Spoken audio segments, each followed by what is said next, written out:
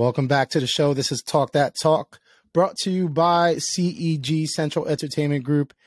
This week's guest is none other than Charles Edorama, social media extraordinaire, fashion icon. If you're not following this man on Twitter and Instagram, it's a must that you do. His fashion game is unbelievable. Definitely inspires me, even though I don't think I could pull off some of the things that he puts together. But man, it's a pleasure to have you on the show. Oh, it's an honor to be here with you both. So thank you so much for the time. I remember you came into our office just a few months ago and you stepped in from head to toe. I was just like, who is this guy? Why doesn't the world know him? He's got to be working for some fashion company. But I did a little bit of research on you. Graduate of NC State and a bachelor's degree in mechanical engineering. Yep. Let's back up a little bit. How did you go from mechanical engineering to the social media guru that you are today? That's a long story, but the quick Cliff Notes version is essentially, I went to school for engineering. My parents wanted me to do it, right? I really didn't know what I wanted to do, and so I kind of did it for them. But as a kid, I always gravitated towards the arts and design and creating. Like I'm a creator by nature. And a really pivotal time in my life was late high school. I had an amazing teacher who taught creative writing. It was my final year of high school, and that really got me into the arts, truly. And I think writing kind of became my like escape in a lot of ways. I was writing poetry, short stories, and just random things. And then in college, I guess 2.5 years before I graduated, I realized I didn't want to do engineering. I also got a minor in political science. I was thinking I might be a lawyer. I was like, I don't want to do either of those. So I started to write, and a position accidentally fell into my hand where I was able to write editorially for 2 years, covering entrepreneurs and startups and interesting people. And it got my like journalistic kind of nature out. And around the same time, because I was around so many entrepreneurs, I started my own small t-shirt company. I taught myself how to sew, I taught myself how to screen print, and then I made like designs for shirts and stuff. And so those two things really kind of kept me sane, I guess, during college, and helped me kind of parlay some of those skills into marketing, because one of the companies that I ended up writing about hired me after I graduated college for copywriting and like general marketing stuff.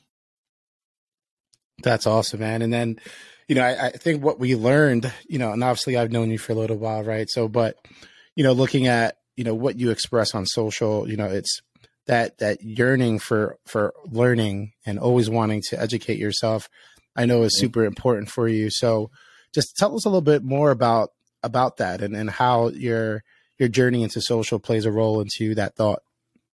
Yeah, I mean, I think one of the most important things overall, definitely for social, but overall in general in life is just curiosity, right? Like that ability to continue to want to stay humble, number one, because learning is like a journey. It's a humble journey in a lot of ways if you're doing it right, where you're realizing that you don't know anything, right? Like that's why you're trying to learn. That's why you're stepping outside of your comfort zone and being curious to get that knowledge about whatever it is you want to learn about. I think that's a skill that has to be developed if you want to be excellent at anything. And in order to be curious, you have to be willing to go through this journey of self-discovery, number one, but also just failure, right? Because you're not going to know how to do something. You're not going to know, the best ways to do something, and that's okay. You have to reconcile with yourself that that's okay to fail. That's okay not to know how to do certain things in this journey to learn how to be good, how to be better, how to be great at whatever you're doing. So for me, I think that's like super important and something that thankfully I've always had kind of coded into my DNA. As a kid, randomly, I don't know why I was fascinated with encyclopedias, but I was. And so I was the kid that was like, looking at my bookshelf, grabbing a random encyclopedia and like learning about just what's an aardvark or like what, these random like things and people and stuff. So I don't know. That's always just been coded for me. So I think that's been a really fortunate thing in my life. Yeah, that's amazing. And, usually with encyclopedias, I was usually throwing them in the classroom or, not really opening them to read them. So we had different use cases there, but something that you said, really sparked, a thought for me. And I think, we see a lot of conversation on Twitter and LinkedIn about social media managers who are struggling for a lot of different reasons. And, I think there's an element of, lack of, confidence and maybe lack of having that feeling that their peers understand them or they're fully knowledgeable about who they are, what they do, and the skills that they have. And I know that you've mentioned something like that, as well. So what that dynamic of people you work with not understanding and being fully educated on your skill set and what you do and what you provide and bring to the table, how can social media managers kind of combat that? It's a really tough question. I think number one, just to acknowledge that's hard, and that's unfortunate that our industry and people in it still have to go through that situation. So I think that's first and foremost. I think the second part is some really good advice I got once was just that in terms of, again, regardless of what industry, but obviously we're talking about social, it's not necessarily anyone else's job to know what you do. And that's a weird thing to say because counterintuitively, it makes sense to know what your counterparts are involved in so that you can better plug in and support and so forth and so on. But that's not often the case. Very well, that's not the case, right? So if you go down this mindset that people they don't know what you do and they don't care what you do, I think the job and the onus is on you then to educate them and to bring up your value. And that's where the hard part comes in because not a lot of people know how to advocate for themselves or how to bring up their value intrinsically or professionally or whatever. And I think that's the skill that has to be developed, as early as possible. For me, thankfully, I went to school for engineering, so I come from a completely different background. So I know that I know how to do stuff. No one needs to tell me that, I don't know, because I went through a really challenging major for myself. And I know that I'm able and capable of going through challenges and hurdles and advocating for the things that I had to do. In engineering, it's all about proofs and supporting and showcasing how you got from point A to point B. Same thing in a lot of ways with political science. It's about how you advocate and articulate ideas and debate properly. So those are skills that I didn't know that I was developing, but my majors actually helped me learn how to advocate for the knowledge that I believe that I have. And that's incredible. And I think as you walk me through and you walk us through your career from how your mechanical engineer degree has helped tee you up for a successful social media career, you don't just graduate college and become a manager. A manager is a skill. It's a leader. And you mentioned, taking notes from other people and almost staying in your lane. What your skill set is different from your peers, and then honoring, this is your niche. This is what you're really good at. And this is what I'm really good at. Let's find a way to create really cool work. And something you might have mentioned on, it was either LinkedIn or Twitter, you said the best managers I've ever had knew how to lead with empathy. Can you kind of elaborate on that thought and where that came from? Yeah, I as someone who's thankfully kind of worked at multiple places from a finance perspective and in-house, I've seen good and bad management across the board. And I think one of my favorite managers, the ability that she had was to hone in on people's skill set, their strengths, and really bring that out. Really shine light, call it out, praise it, and when mistakes were made, help them, not necessarily push it under the rug, but help them battle through it so that they can learn something as a result. And for me, that was the best form of empathy that I had seen from a manager because she placed herself in a lot of ways in my shoes and as an individual and as a creative, and also had awareness of the space that we played in. I think that's a really important piece that a lot of people unfortunately don't have in the social perspective, that their managers or people within C-suites, they can't place themselves in our shoes because they've never done it, which makes leading with empathy, especially professionally, really challenging. I think, in my case, I've also seen the opposite where it's because they don't have that true knowledge of social or this industry, it's they're leading from a place that's completely different and not necessarily relying on the manager's expertise. They're bringing in their own own whatever, and they're completely ignoring the people that are actually in it day to day. And that's like the exact opposite of what you want to do, which is where a lot of managers, social managers, find themselves, unfortunately. Yeah, that's definitely the case. And, I think, what it comes down to now is, when you're passionate about things that you're doing, right? That's when you put your best foot forward. That's when your skills really come to the surface. And I think there's probably a lot of instances where your passion kind of gets pushed to the side when you're dealing with, let's just call it what it is, bad leadership. And I know there's a lot of chatter out there within the social industry about, leadership and not being able to fully, take advantage of an opportunity or showcase your skill set. What's your take on getting advice from someone and them telling you, not to be passionate about something that you truly believe in and to only focus on maybe the task that they want you to accomplish? That's one that like ruffles my feathers, to be honest. Like I had that at my last role, and it was the first. I don't know that I'd say the first time, but it was one of the most alarming times in my professional career, because I'm so senior in what I do at this point that, like, to have someone who, for all intents and purposes, wasn't as experienced, honestly, within the industry as I was, tell me not to do things that I've been doing my entire career that I know has helped me get to this point. And that I know other individuals, not just within the social industry, are doing, was really kind of it wasn't even a pill that I had to swallow. It was just alarming. Like, I knew very quickly that, like, this individual was not necessarily someone that had my best interest in mind.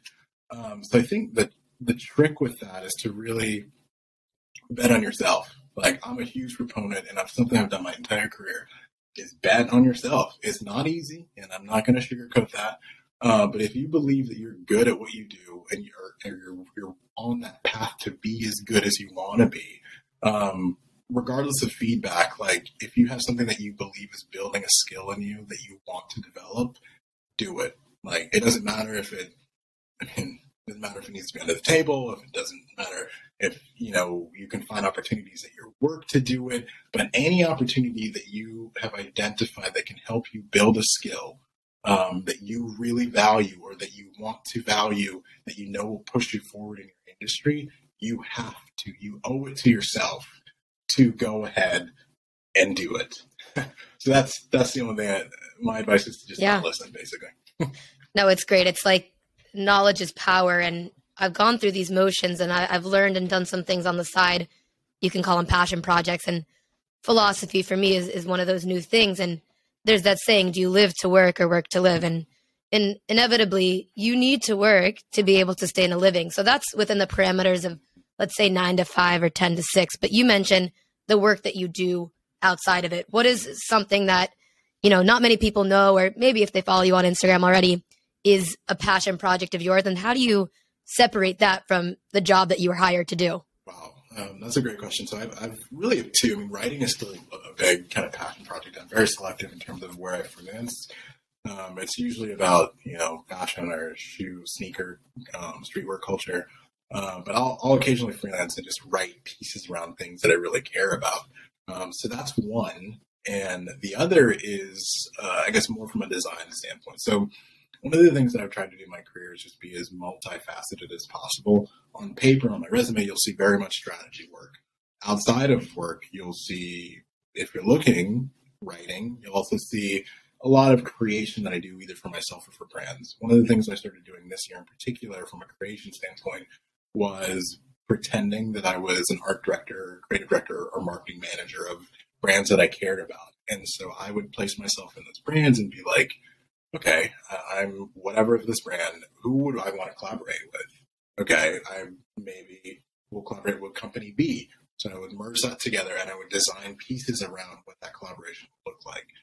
Logos, products, mainly within streetwear again, and sneakers as well. And then I would, design a color palette and and then put an explanation as to why I put these pieces together. And for me, that was, it still is, that's an exploration of not only like me building skills in terms of design, using Photoshop, using Illustrator, all these different things.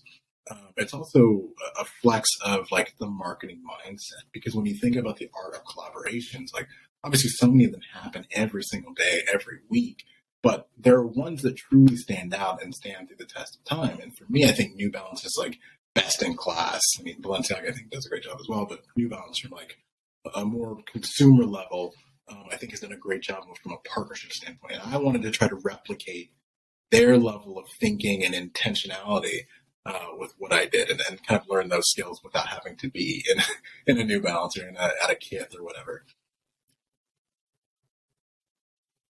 Yeah.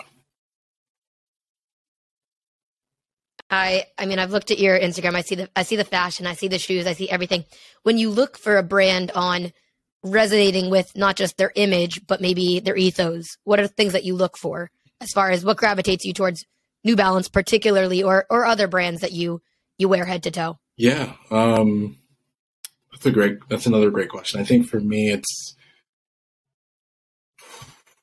do they understand the culture? Like, do they understand the people that they are selling to? Do they have partners that understand the people that they're selling to? I'll bring up New Balance because we're talking about them, but there's so many that I can rattle off. Joe Fresh Goods, who's a really cool and awesome Black creative in the Chicago area, brings so much good to that community, does so much good for kids and the community within Chicago. Like, his partnership with New Balance is probably one of my top favorites. They recently put out a campaign for a shoe that they launched a few weeks ago. There's another one coming out in a few weeks, but the one that was last month was called Join Our Conversation, or Inside Voices. He has like these different mantras, and the campaign around it was the unspoken dialogue between Black individuals. And so there were skits about, different things happening and like the Black interpretation of these moments where you're with someone else and you acknowledge that they did something interesting or something good. And just like a celebration of those like unspoken moments. And I thought that was so brilliantly put together, because that showed me that New Balance took themselves out of the equation and allowed like people involved day to day, Black individuals, to come up with a story that really resonated with them. And as a result, his products always sell out incredibly quick, go for, leaps and bounds above market value on the secondary market. But just that storytelling ability to be able to really find and share those nuances and allow people to share those nuances, I think is what New Balance does an excellent job at. So brands like that understand those nuances, I think, is what sets them apart. Yeah, that's incredible. And, you touched on storytelling. You touched on how a brand, activated, creators and individuals. And, obviously we focus a lot on influencer marketing here at CEG. I consider you an influencer, whether you want to admit that or not. It is what it is, but let's talk about influencers and let's talk about the space a little bit. Where's your mind at on both sides as a creator, and then also for brands who are either tapping or not tapping influencers at the moment for their marketing strategy? Yeah, I think I've always had a different philosophy about influencers. For me, I view them more as curators, right? Like, I think the art of curation is also a very important skill. And I think that as an influencer, for me, that means that you are a curator of information, style, of design, whatever industry you're in, you're a curator of knowledge about that industry or that thing that inspires, informs, and can help move the needle for a specific audience. So I view it that way. And for me, that helps because there's so many like influencers out there that all look the same and just kind of have the same mantras, work with the same brands, or recycled around a lot. And I've seen that in agencies that I've worked with and in-house with brands that I've worked with. An influencer that we worked with like this week is like next week working with a very similar, maybe not a direct competitor, doing a very similar thing. And so for me, there's some some hesitation around those type of influencers for me personally. But I think, within that space, it's incredibly important. Like, it's always been important. Influencer marketing obviously became like a really big thing over the past 5 years, I would say maybe. But influencer marketing has always been a thing. I mean, if you look through history, brands have always wanted to align themselves with people who have influence, people who have, cultural taste in whatever it is. So this isn't a new concept. I think it's new in terms of the media landscape, but it's still very important in terms of understanding the audience that you want to be a part of and picking the right individuals, whether they're true influencers or curators, as I would like to think of them. Whichever one, make sure that they're in the right space and that they're speaking the language appropriate for your brand, but also the audience that you A, have, or B, want to capture. So I think the nuance there is understanding the space that you want to play in, the space that you want to be aligned with, and then moving in sync with those individuals that can help you speak that language to your audience. Absolutely right. We spoke about this maybe on a past show or two. It's about really understanding what you're looking for, what your audience wants, and then doing your research and spending the time to find the proper curators and creators to match that. I think we find a lot of times people want to tap into influencer marketing and they look at the vanity metrics and they look at the big numbers. And then when they don't see that success that they're looking for, they step away from it. And they now have this perception of influencer marketing doesn't work. It's just a waste of money because they approached it the wrong way. So, I could not agree more. And then another topic that has come up recently is, kind of like the mental stamina aspect of not only being an influencer, but also working in social media, maybe working in marketing as a whole, and kind of how people don't get enough credit for that. I know you tweeted about that as well. So just what's your take on that, right? Like, why aren't people getting the credit for how much mental stamina it takes to do what we do on a day-to-day basis? In part, it goes back to something that we spoke about earlier. People don't understand what we do. They don't know all the things that we have to turn through, that we have to understand, we have to interpret, we have to decode to get where we get. And that's the unfortunate part. Like they think that this is that anyone can do this, which technically anyone can run a social account, yes, but to do it correctly and very few people can do it correctly. And I think it's that low barrier to entry in terms of the understanding around social that allows people to have these like outlandish thoughts and even discount issues that a lot of social managers have. Like burnout is another big thing, right? The churn rate that we have because we have to go through like so much information, number one, but also do so much. Like oftentimes they're the designer, they're the photographer, they're the creative producer, they are the copywriter, they are the copy editor, they handle the paid stuff. Like there's so many little tasks that we have to do that are not accounted for and that seem easy when you look at them in their singularity, but when you put them together day in and day out, like it's just too much to handle. And again, people just don't understand it. It's actually a topic we hit on, I want to say episode 1 or episode 2, where like within social media, there's all of these sub departments, and to have your social media manager master every single one of those skills, from the photography to the graphic design to actually managing the account and coming up with witty captions. It's really a lot to focus on. And so figuring out, we mentioned it earlier in this conversation, what is that one skill set out of all the tools in your toolbox? What is the one tool that you're most efficient at? And I think when it goes to you building your own personal brand and having those passion projects outside of your 9 to 5 and your day job, how important is it as a social media professional to be knowledgeable on managing a brand's account?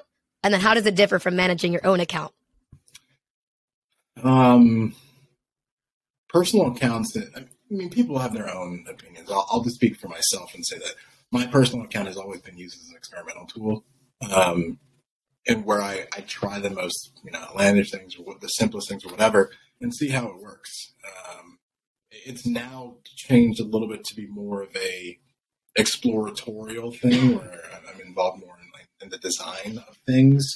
But I think that I'm still learning skills that I can apply directly to, any in-house or freelance opportunity that I have.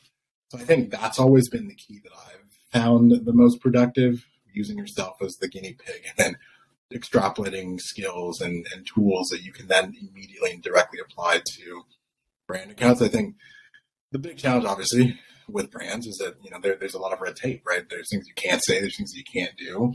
And I've been in many rooms before where I've had to say that, like, the reason certain things aren't doing well as a brand is because you need to take a stance. You can't be afraid to say point A or point B. Like, if you're squarely in the middle of that fence, no, who cares about you? Nobody cares about you because you haven't picked a side, which unfortunately now you have to pick sides. And that's the easier thing that you can do in a personal account. You can very clearly pick a side, and you can say F it to whoever doesn't believe you or doesn't like it, and you can say thank you to everyone who does. But a lot of brands still, we all get it. You have to make money at the end of the day. They very much would rather stay in the middle versus have a strong stance around something that can really galvanize the people that believe in the brand. Yeah, I mean, as soon as I met you, I knew that you had something unique, whether it was off screen, on screen. And so as someone scrolls through your Instagram or maybe your Twitter and the language you use, how would you best describe your personal style? Oof. So personal style, I guess I'll speak to language first. I think it's just, I don't know, I'm really direct. Like, I'm not one that beats around the bush. Like, I have a problem with something, I'll say it, for better or for worse. It's always gotten me in trouble, but it's always led to good things as well. And then I think from just a stylistic thing, I don't know, I like standing out. And I've always enjoyed just trying to do things different than the flow of how everybody else is doing stuff. And so for me, I'm one that tries to, again, I live my life as an experiment, try to do things as different as possible, learn from what happened and the end result, and then iterate on that and do something crazy and interesting as well, again, later. So I don't know. I think it's just experimental. Again, curiosity kind of goes into that, just the exploration of trying to do fun, interesting things and live differently,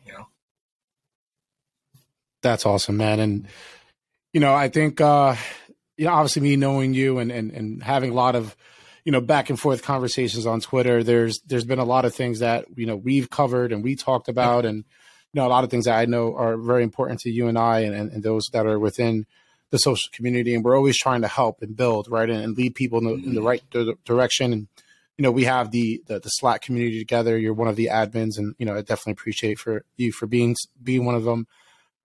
So we ask everyone, what's the realest piece of advice that you have for someone in social right now or looking to start a career in social media? I guess I'll rattle off a few that come to mind. This is not easy. Number one, this is a hard profession, and it is glamorized, but it is not easy.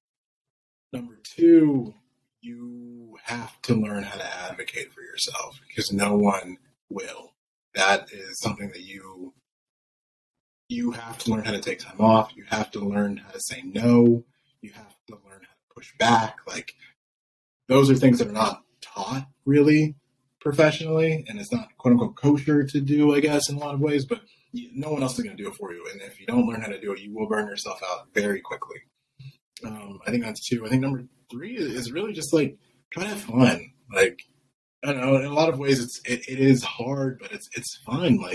The ability to be able to be involved in so many different things is not something that everyone else gets to do. You get to learn about so many different things and be knowledgeable about the most random things that end up helping you learn how to do something or inform how you do something else. So I think that in itself is a blessing. So be thankful for that. And I think a third thing or a fourth thing is really find advocates on other teams, right? I think social is such a cross-functional thing that it's really hard to stand on the line and fight alone.